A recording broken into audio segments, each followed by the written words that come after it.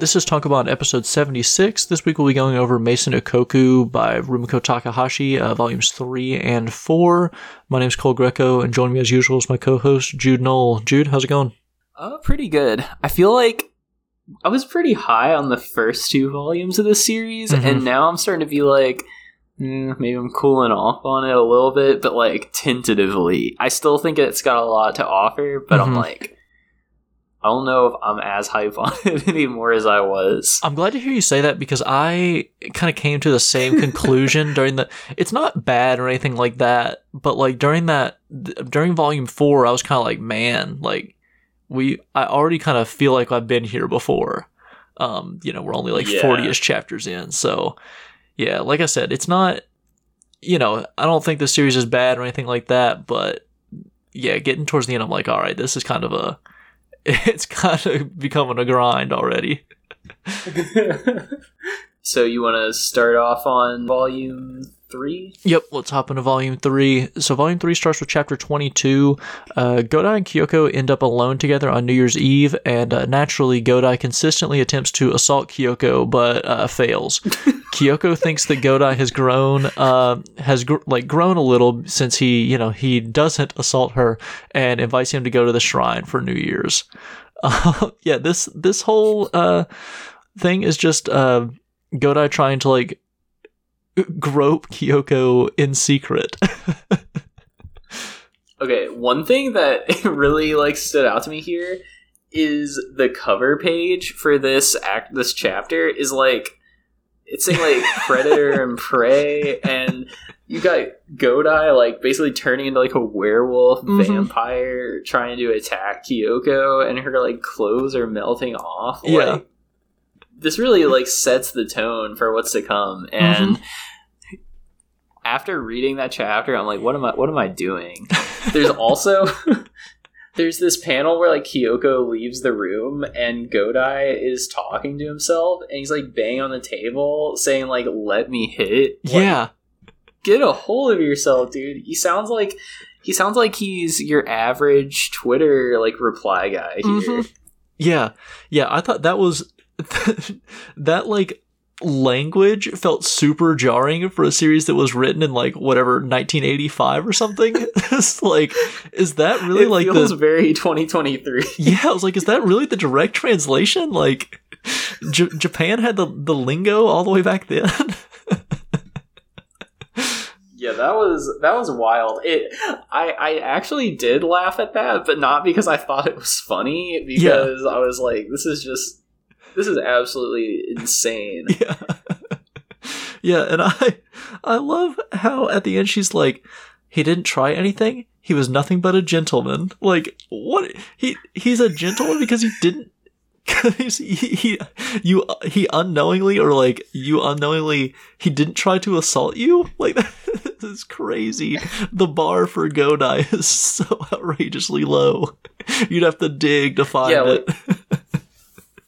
Yeah, I want to know, like, okay, I definitely have read some, like, 80s Japanese rom-coms. They're all kind of like this, but I feel like Rumiko is on another level with the poorly aged, like, rapey humor. It's very weird. And reading this, I'm like, was this like considered acceptable back then, or was this like weird even then? Because I have to feel like it was kind of weird even in the 80s.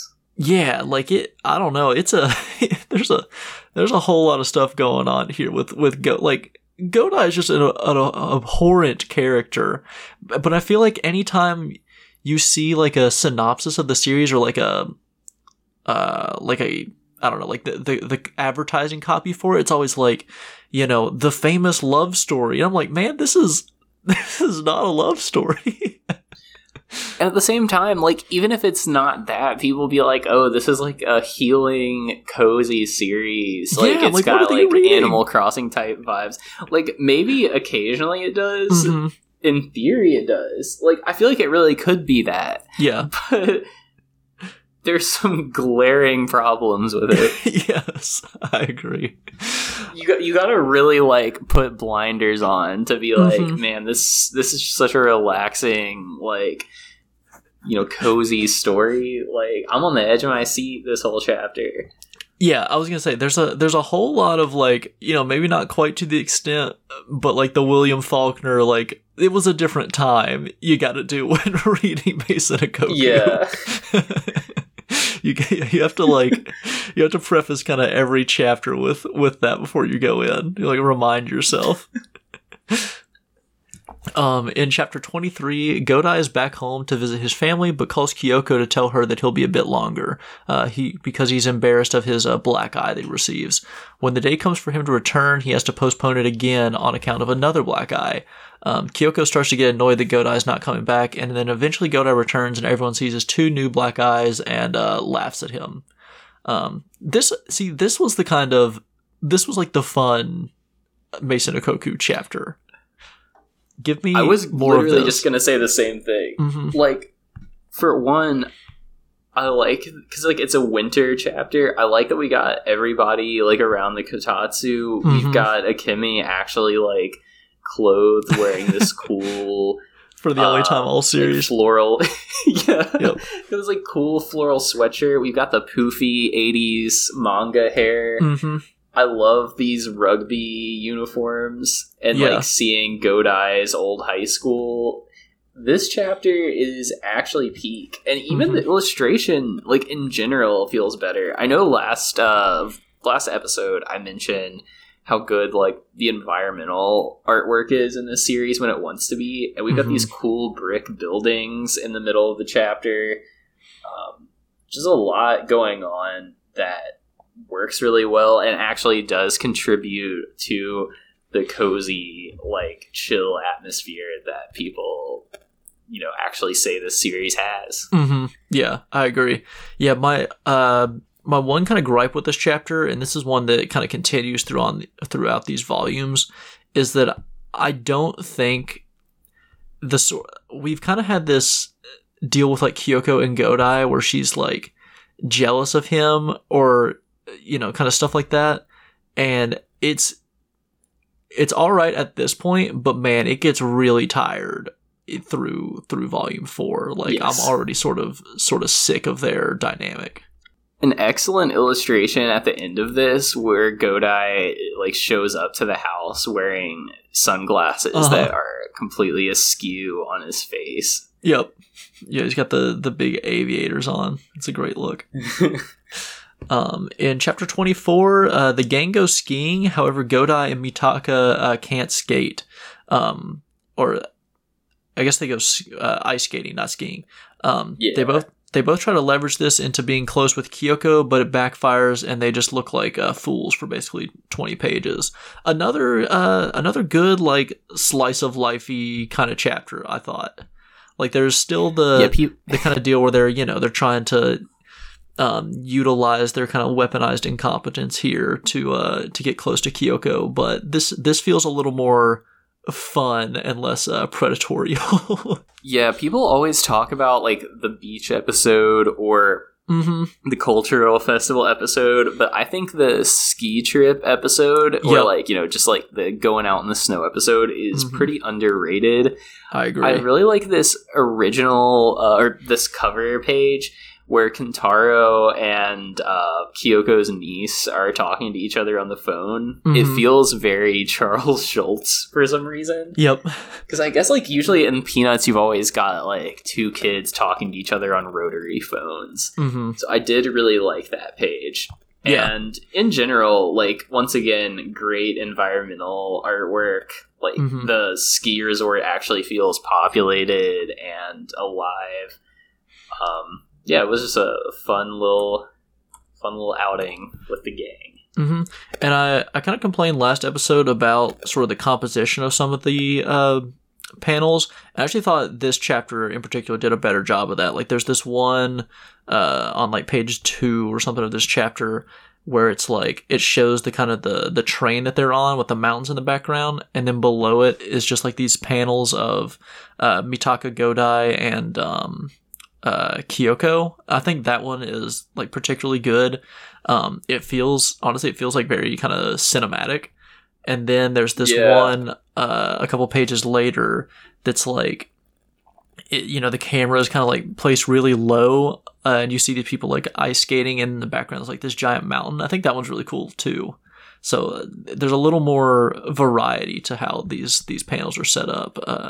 I feel like in this chapter in particular, and in these 2 volumes. Yeah, the like mechanics of this series, you definitely see them improve over time. Yeah, without a doubt. In chapter 25, Godai is duped into watching Sakamoto's cat, also named Kyoko. Naturally, the cat's name causes issues for Godai until eventually the cat is lost and he has to enlist the help of the real Kyoko to find it. And then eventually the cat is found sleeping with Soichiro. This is a good chapter too. I like, just like a pretty basic kind of just silly chapter, but I thought this one was fun. Love how this cat is drawn. It's drawn so weird. It's not like cute at all. Yeah. It feels like weirdly realistic compared to how everything else is drawn also. I agree. And speaking of like illustrations that are kind of realistic, on page 2, there's this one panel, and it's like a tiny panel, but it takes place in what is sort of like the campus bar / hangout. And this is like one of my favorite manga panels I've seen in forever, just because it's so small, but there's so much going on. Like we got this sort of camera shot from the ceiling where we see like there's stairs going up. There's like 3 levels of this building. We see like waiters bringing food out. We've got all 5 people at the table with their food. The actual like wood paneling of the building is drawn in crazy detail. Like the art is kind of cracked in some of the panels here. Like the characters occasionally go off model and look a little inconsistent, but like I don't know if it's Takahashi or one of her assistants doing these backgrounds, but they're like on another level. Yeah. The kind of the background work in this series is pretty nuts. Yeah, that panel that you're talking about is really cool. Love just like the design of this like restaurant. Which I feel like that's kind of stuff that gets sort of overlooked, because I assume they're just kind of, in a Tenmaku cinema way, they're doing like location scouting when they do stuff like this. Like this is probably just like a legit restaurant in her neighborhood or something. But, I think there is something to be said for like having to actually design like a space that looks pretty cool. And, this is one of those, definitely. Yeah, the angle of this shot reminds me, I don't know if you've ever played Final Fantasy Tactics on the Game Boy Advance, but the like 3/4 camera angle and like the blockiness of how everything is set up. It looks like a tactical video game, but at the same time, it's just a restaurant. I feel like I could like live in this panel because it just feels so like alive. Yeah, and the way you're describing Final Fantasy Tactics, it's very like Captain Toad Treasure Tracker, where like if you turned you would see the gem that's like sitting underneath them or something like that. Yeah, as much as we were just like shitting on this series, like they gotta blow this panel up and put it in an art museum, because it's like this is peak manga right there. Yep. Chapter 26, Kyoko's dad is snooping around the Ikkoku, and because he disapproves of Kyoko living there and thinks that the whole house is a wreck. Kyoko leaves dinner with her parents and heads back to the house, which is indeed a wreck. This starts this sort of, I don't want to say mini arc, because it's kind of still continuing even to where we're at now.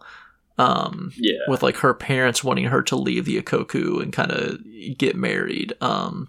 I did like the kind of the opening with her dad though, kind of like snooping around and getting like caught by Godai. I thought that was pretty funny.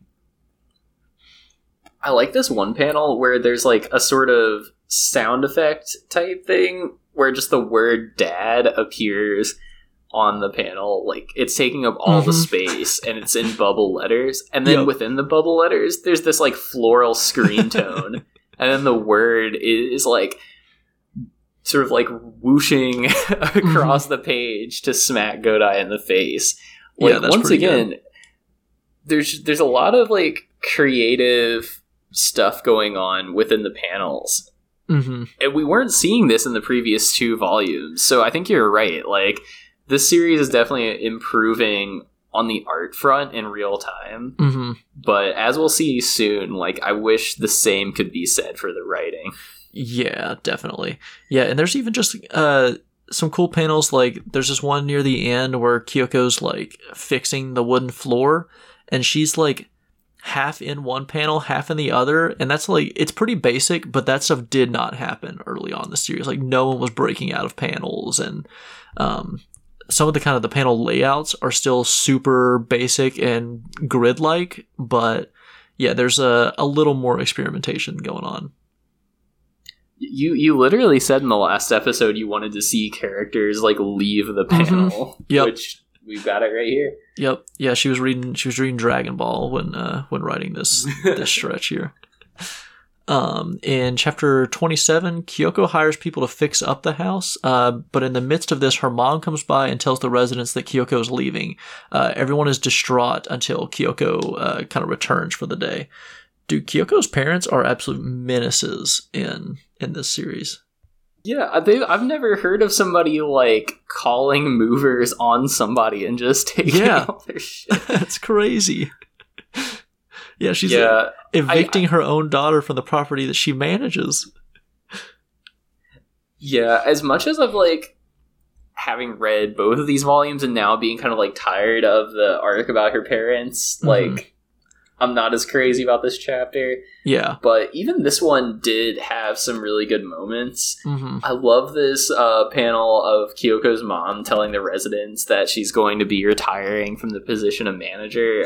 And there's these like, it looks like American patriotic artwork where it's very, stars and stripes are like blooming from her head. I was gonna say it's very like 1950s propaganda, like like war poster sort of thing. I do like that Kyoko being around her parents sort of opens up another side of her character where she's like really casual and prone to anger. I definitely feel like it's realistic because I feel like everybody sort of acts more like, childlike or loosened up around their parents. Mm-hmm. And I also like that means we see her character wearing like a Letterman jacket. Just really good characterization through artwork. Mm-hmm. Yep. And then once again, we get the return of Miss Ichinose's dress that's just pure screen tone. Love this one.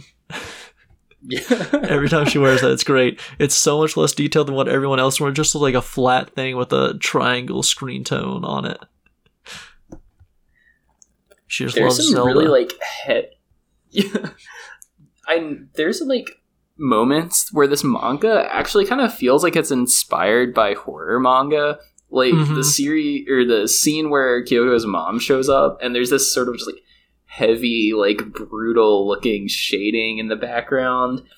And then even the opening like cover page for this chapter has a sort of like Junji Ito or just like horror in general type of setup where the characters' faces are all like flushed and look white. Yeah. And there's like ooze dripping from the top of the panel, or maybe it's like ripped up. I don't know, but it looks cool. Well, and in this chapter, a lot of the panels that show kind of the outside of the house, it does look like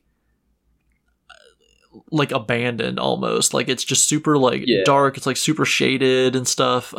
It looks do a good job of like making it look rickety. Looks haunted, you know. In chapter 28, Kyoko's mom and dad both cook up separate plans to get her to come home, but naturally they both kind of backfire. This was a pretty fun little chapter. This is like a classic kind of, I don't know, like just generic sitcom chapter, I felt like. Yeah, I feel like I don't have like any specific notes on it, but yeah, it does feel like fun. And I did like the cover page on this one where there's like Miss Ichinose and Kyoko's mom arguing, but then the illustration is framed by like the frame is Kyoko. Now that I'm thinking about it, and we've been talking about it, there's like a lot of weird experimental stuff going on here, despite the fact that the manga itself kind of looks really like traditional and doesn't take a lot of like crazy risks. There's a bunch of small details that are actually really weird. Mm-hmm. Yeah. Yeah, and I like these, the kind of the opening pages of this too, that show like these photo collages, and then the next page it has like Kyoko's talking to Miss Ichinose, and she is, you know, like I'd mentioned, she's like out of the panel. This looks like one of those, that opening page of Dragon Ball where it's like Goku kind of standing out of the panel and the other ones are around it. It's got that vibe to it too. In chapter 29, Kyoko goes to Soichiro's grave with her father-in-law and her parents, and things go poorly. Her father-in-law recommends that she leave the family so that she can remarry. This chapter is kind of crazy to think about, that her father-in-law is just kind of like kicking her out of the family, basically, or it's like, I think you should leave. That's pretty wild. I know. That was something I was not aware of before, and I don't know like how realistic that is, but to me the romance here feels like something from like Jane Austen. It has a lot of weight to it. Yeah. Absolutely. And this is this isn't exclusive to this chapter, but I do like how anytime there's a flashback, it doesn't do the thing where nowadays if there's a flashback in series, they just make like the edges of the page black. Here, anytime there's a flashback, they just round the corners of it. Which I think that's just like an old manga thing, because in Build King, which isn't old, but Build King does the same thing, and it's definitely like a lot of its page layouts definitely like took inspiration from some like older series. So I think that's funny to see kind of how that used to be in comparison to like how that's always presented now. Yeah, I much prefer the black backdrop. It's very it makes it much easier when something's in black. Yeah, or when something's a flashback. Yep. In chapter 30, Kyoko and Miss Ichinose and Godai go to the tennis courts to get Kyoko's mind off of her parents. Mitaka is there, and a doubles game breaks out between Miss Ichinose and Mitaka and Kyoko and Godai. Mitaka then proposes to Kyoko, but she misunderstands him as asking her to go pro with him in mixed doubles, and she declines. This was a fun chapter as well. Yeah, it's giving some Death Note vibes here with like a big clash between characters being personified or like characterized by a tennis match. Yep.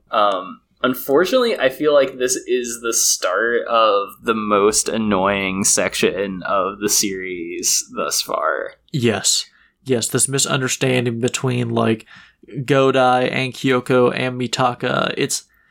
I feel like from here on out we get this chapter like every other chapter, and it's by the end of the fourth volume is just completely exhausting.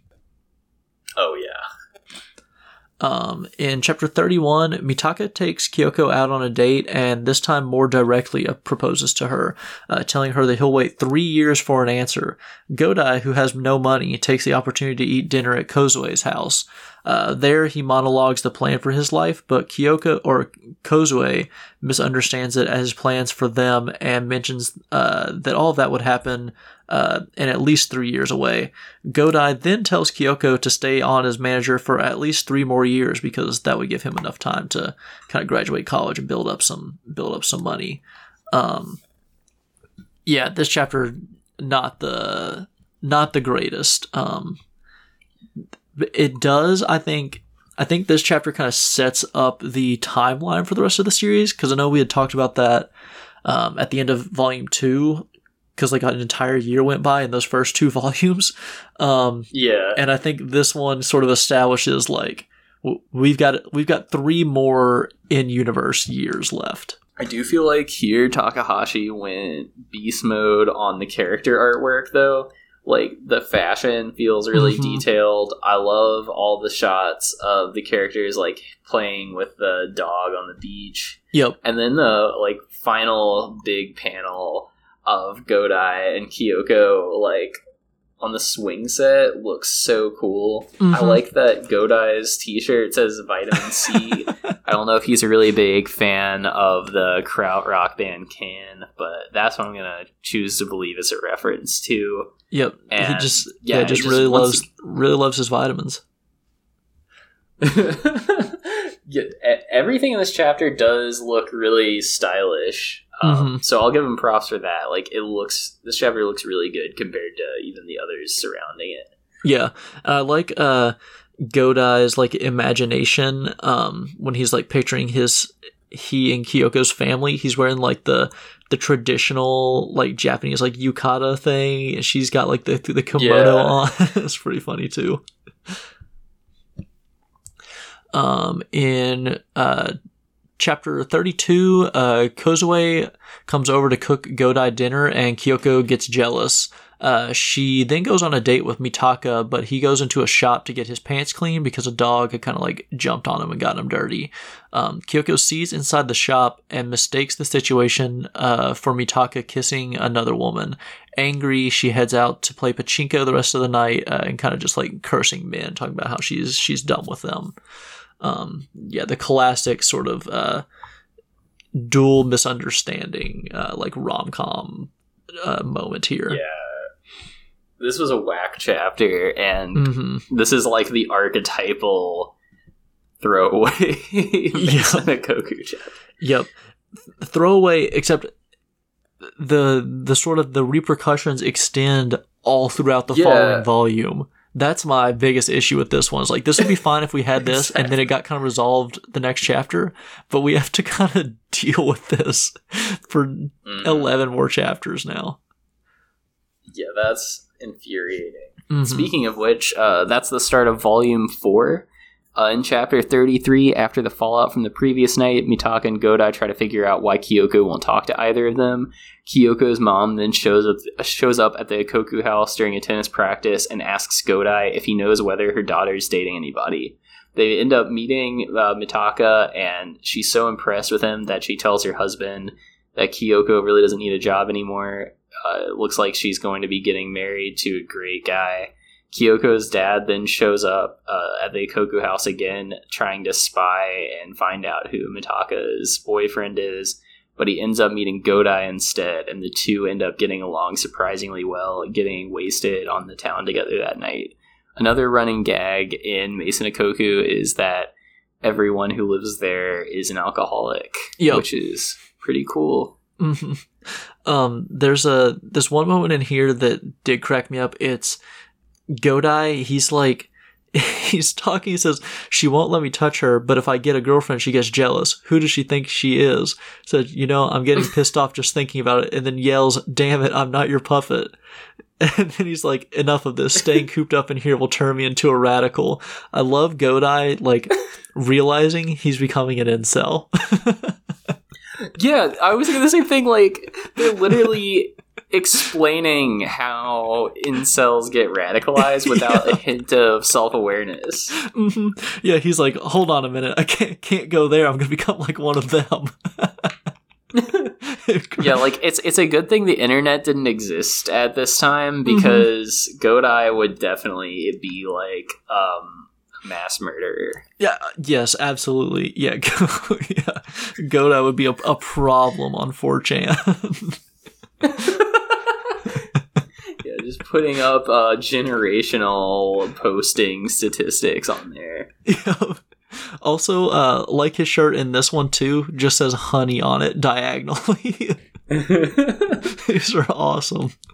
Yeah, we need the Maison Ikkoku merch to drop.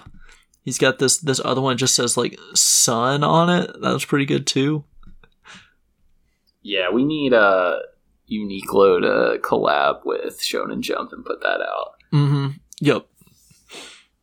In chapter 34, Godai finally starts to get the idea that his relationship with Kozue might be hurting his chances with Kyoko, but he can't get up the nerve to break up with her when they go on a date later that day. He decides instead to just stop going to dinner at her family's house, which unfortunately means that his broke ass is going to nearly starve, because that's his sole source of free food. Meanwhile, Akemi convinces Kyoko to give Godai and Mitaka second chances, and the love triangle begins to realign. I don't really understand why, but I guess Akemi was able to get her back on their side. Yeah, I don't know. The logic in this series makes no sense sometimes. Yeah, this is unfortunately one of the kind of the downer chapters, in these volumes. This one just, it feels pretty throwaway. It's not particularly like interesting. It just sort of, I don't know, keeps these like the love triangle sort of plot going, which I don't really care for. I will say some cool moments here. Akemi like smoking in bed, very sick. Mm-hmm. The like shots of the restaurant that Godai and Kozue show up to, once again, really well drawn. Mm-hmm. And then there's like a hair salon that's really well done too. Yeah. Also, like, this guy next to him is like breaking up with his girlfriend, and he's like, the truth is I've gotten engaged, which is just like, man, what a crazy thing to like break out to your I guess now ex-girlfriend in like just a diner or whatever. That's wild. The world of Maison Ikkoku is just like constant drama and heartbreak. Mm-hmm. Yeah, this guy's like, not only was I cheating on you, I'm engaged now, and I'm going to tell you this in the middle of Cracker Barrel. Yeah, it's like, forget the manga. We need the Netflix reality dating series set in this world. Yeah, in the Ikkoku house. Well, I guess that is that's basically what is that? 20-somethings. Well, there's Austin, Texas. No, there's that Japanese one. It's something Terrace House. Yeah, it's basically Terrace House. Yeah. that series was sick. Unfortunately, it ended in like a tragic way, but I feel like in many ways it was similar to this series. Yeah. I watched the first couple seasons of Terrace House, which I thought was pretty dope. In chapter 35. While studying for exams, Ikkoku mentions something to Godai about hearing... Oh, and it's Ikuko. Sorry, I'm getting her mixed up with the name of the house, which is just like switched syllables away from each other. But she mentioned something to Godai about hearing that Kyoko is getting married soon, which Godai correctly doesn't believe. Later, Soichiro goes missing after Kentaro accidentally lets him out of the house. A few days later, Godai finds him, and Kyoko seems to think that he looks really similar to her late husband. It's another sitcom-y chapter. Yeah, I do love how she's like, he looks like my late husband, when the only things we've ever seen is her husband just has like a blank face, like he's like a locked character in a fighting game. And the panel to kind of like show that they look the same is when Godai's face is like silhouetted from the sun. Like, they don't even try to like, we never see what Soichiro actually looked like, so we don't actually know, but from what we see of Soichiro, it's like, yeah, that does look like Godai. His face is completely black. Yeah, I kind of hope we never see his face. That would be I don't know if it's like a running joke or just like a stylistic choice, but I kind of like it. Yeah, so I will say, I don't know if we do or not, but if you're on like my anime list or like Annie list or something like that, they always show like the character, like, who's favorited the characters in these shows, and the one for the anime for Soichiro, he does just have a completely like, it's just like the complete silhouetted face, so like they didn't put an actual face in there, so I think we might never get his face. Yeah. I'm here for that. Also love the like the title page on this too, with like Soichiro it's like in the moon or something like that, or like in the sun here. This is like hilarious. That is sick.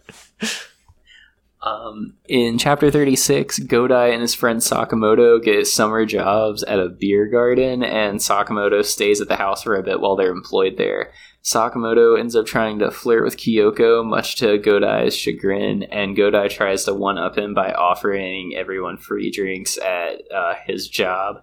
That night, the whole house shows up demanding booze on the house and makes Godai and Sakamoto look really bad. Mm-hmm. This one was a fun chapter, and man, I love Sakamoto as a character. I think he brings a lot of life to this series, and I love his like Archie comics looking ass design. Yep, yeah, he's got the Kuwabara look going on here.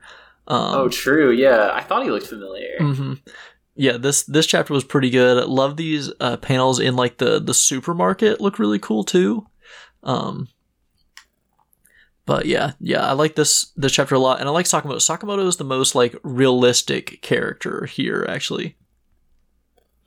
Agreed. And Godai looks at him like he's an asshole because he's out here like, you know, trying to spit game like a reasonable, morally sound person, and Godai can't stand it. Yeah. Sakamoto is like actually. Yeah, he's being kind of a normal dude, and Godai's upset when Godai's version of, like, what Sakamoto's doing is to, like, try to grope Kyoko at every chance. He truly is the incel. He's just mad at this guy because he's got Riz, and he's not, you know, trying to obliterate the boundaries between humans. Mm-hmm. Yeah.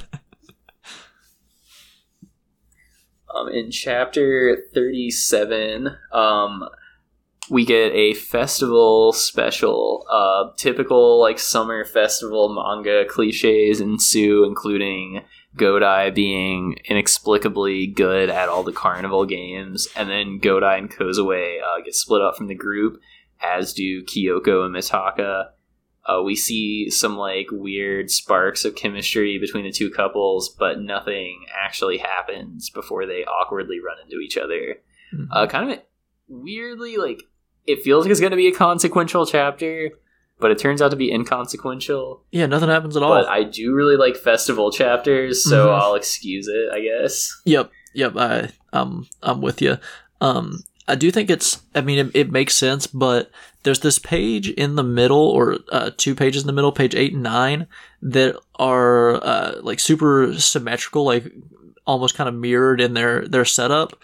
You know, we like digitally, I feel like I read a lot on my phone, so you'll see just one page at a time. But I'm looking at it on my iPad now with like both pages open at the same time. It does sort of like remind me, like, oh yeah, manga, even if it's not like a double page like spread, is sort of designed to have like both of these pages like facing you at once, like to be kind of taken as a whole. So I thought that this like kind of setup was pretty interesting. Yeah, it's once again really stylish in like a low-key way. Mm-hmm. Yeah.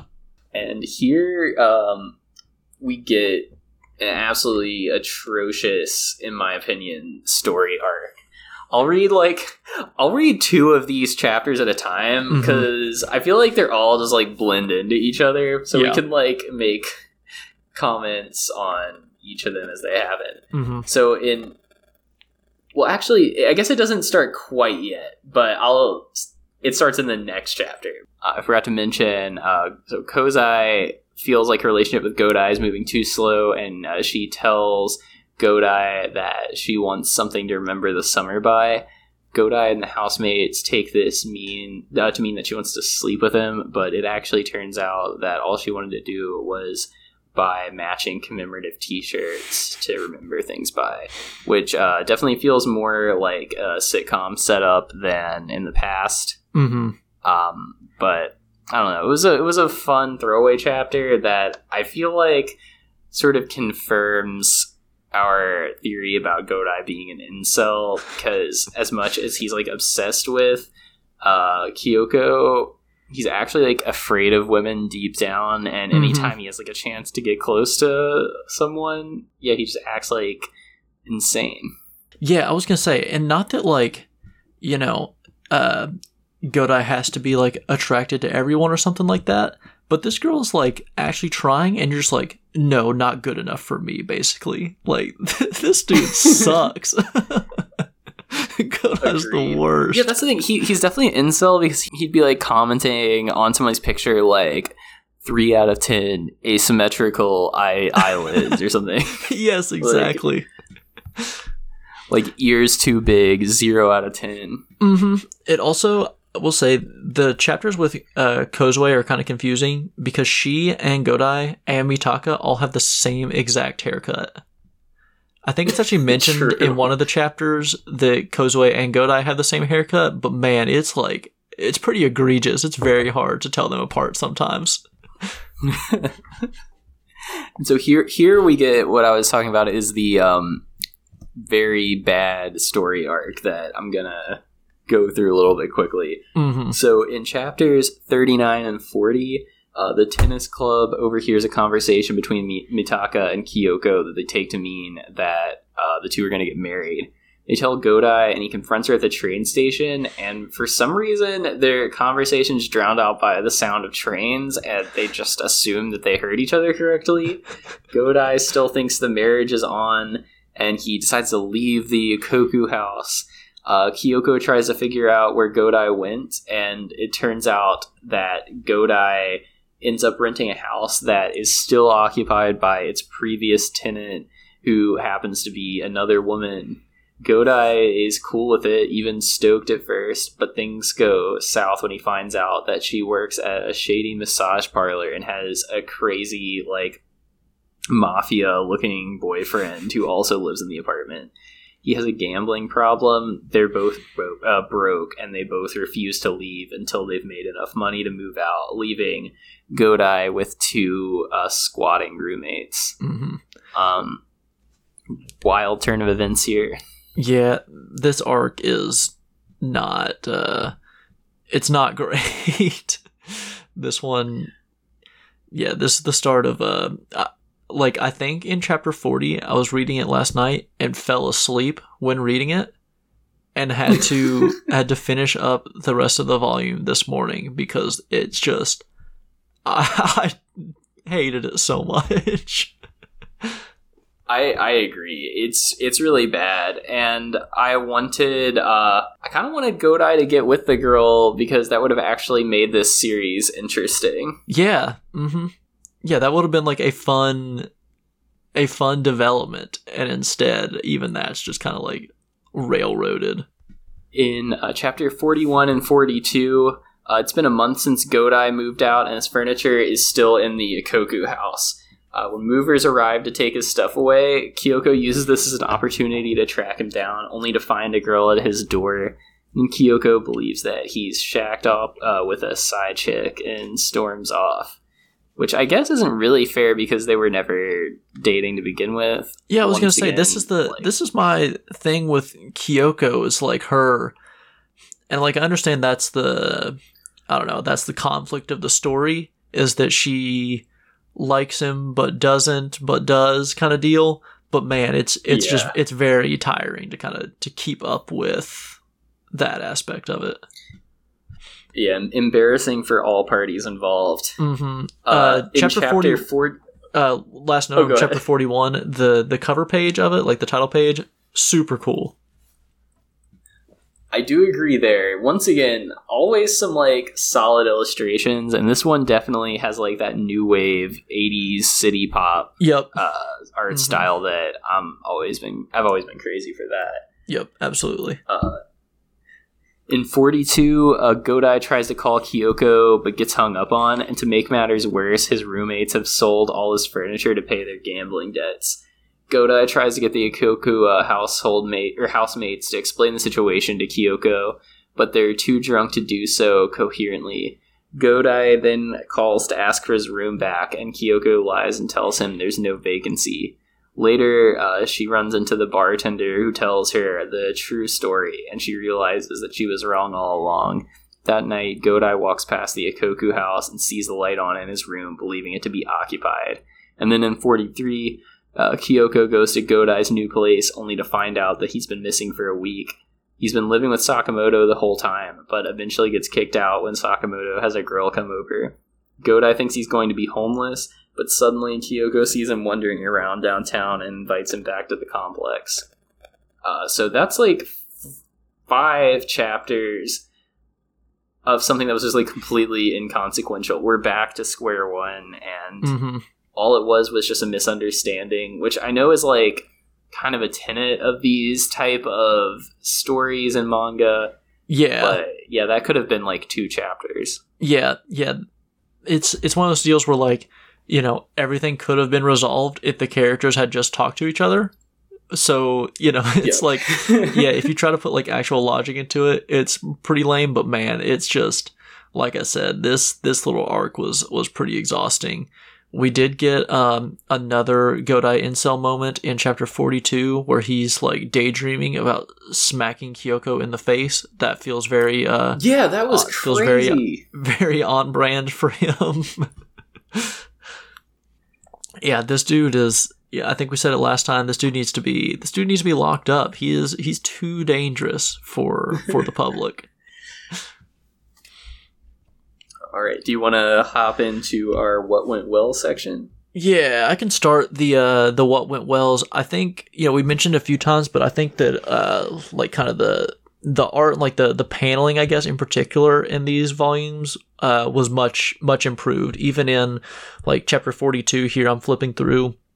And there's just, you know, most of the time they are still like pretty grid-based panel layouts. But here towards the end of chapter 42, there's even a couple where like there's a panel within a panel that's sort of breaking out of one, or like breaking in between 2 panels. That's it just kind of like changes it up. It makes it feel a little less formulaic, and you know, kind of like I said, the compositions within the panels themselves are improved as well. Lots of good kind of background art and different kind of camera angles from what we'd had in the first 2 volumes, which were all that like 3/4, you know, like middle of the room angle. Yeah, mine was basically like the same thing. I think it's just like there's a lot more detail within the art style. Nothing has really, like, the outlines of stuff haven't really changed, but I think it just feels like more fleshed out and filled in. And the characters' outfits feel more like considered. There's just like they're wearing something different each time you see them, and they all look pretty cool. Like, the story feels fashionable, and even like the contours of the panels have like the weird. There's like more like triangles and rounded edges. Everything feels more distinct and, you know, specific to this series. So it has more character this time around. Yeah. My second one, well, is I think there's much better usage of kind of the extended cast. I think this was one of my gripes last time, but like, what's his name? Yotsura, the salaryman guy. I think he's actually pretty decent in these, and even like the girl whose name I can't remember either, Roppongi. She's improved also. I think like the moments she does pop up are actually pretty fun and less annoying, and even like some of the tertiary characters like Sakamoto is used very well, or even the like the bartender from Chachamaru. So yeah, I think that aspect is a lot better too, because that was something that I thought was pretty weak in the first couple volumes, and they actually kind of carry the story this time. Yeah.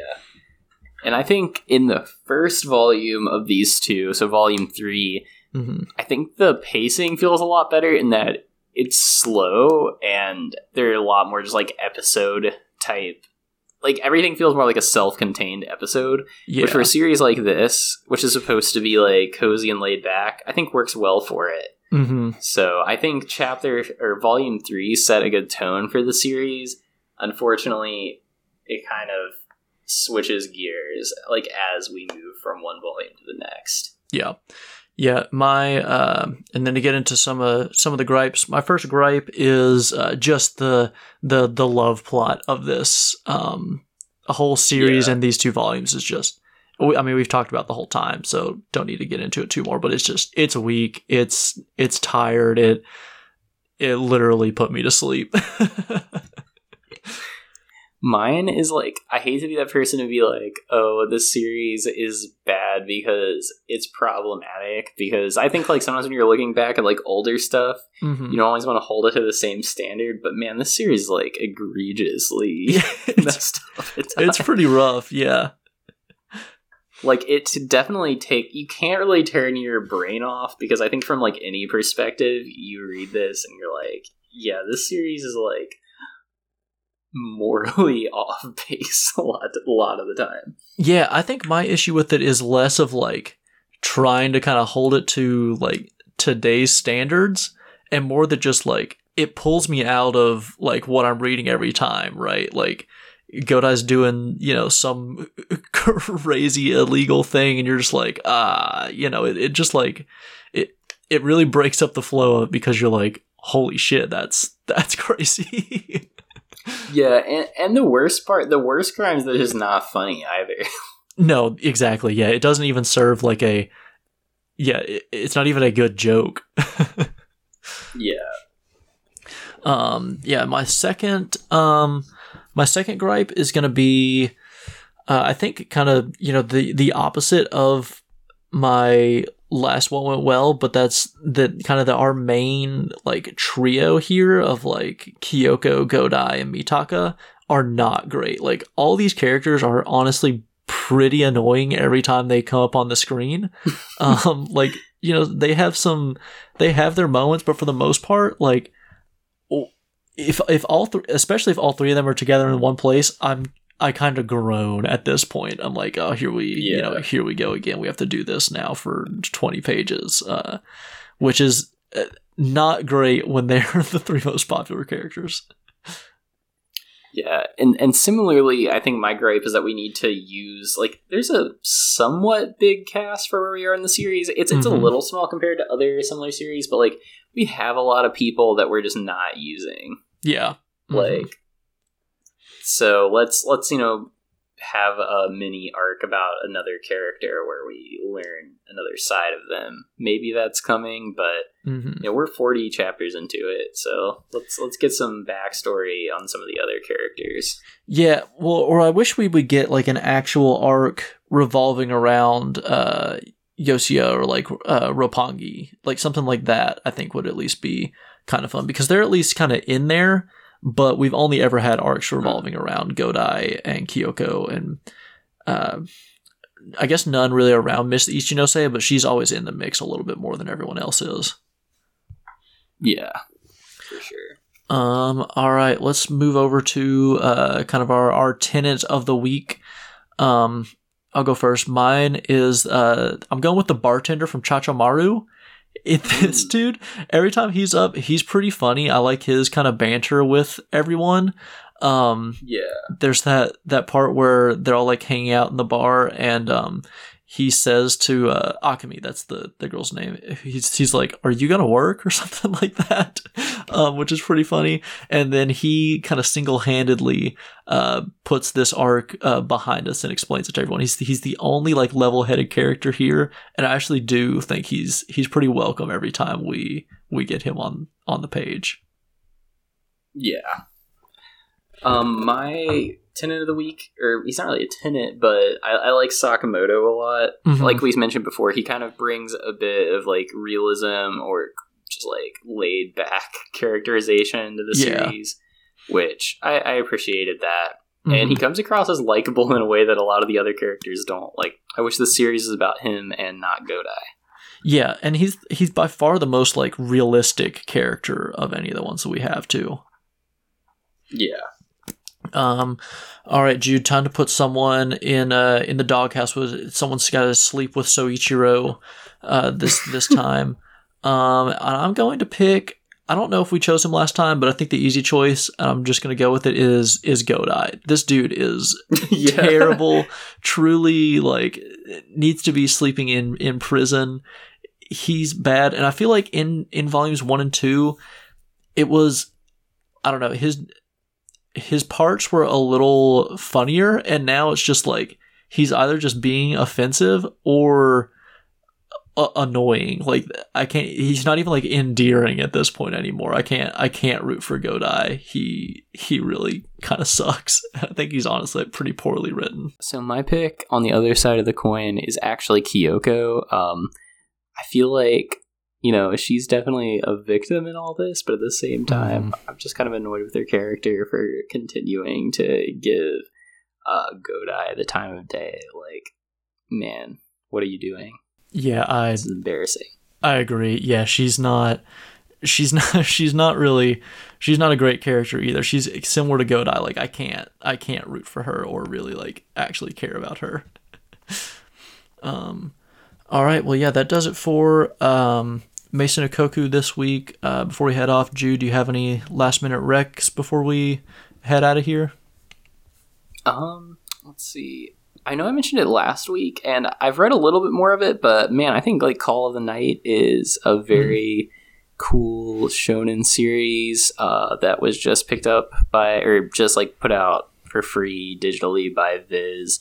So check that one out if you got the Viz app. I'm continuing to enjoy it more and more each week. Nice. Yeah, my last minute recommendation is just going to be read Kamen Rider.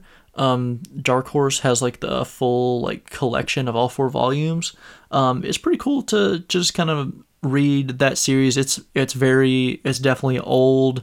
The plot is pretty nonsensical, but you know it's got some cool art in spots. It's very it's a little bit Maison Ikkoku-ish, where like very basic panels, very basic character designs, but anytime there's like a 2-page spread in Kamen Rider, it's phenomenal. So that's my rec for this week. Sounds sick. So that'll do it for us this week. Thanks for listening.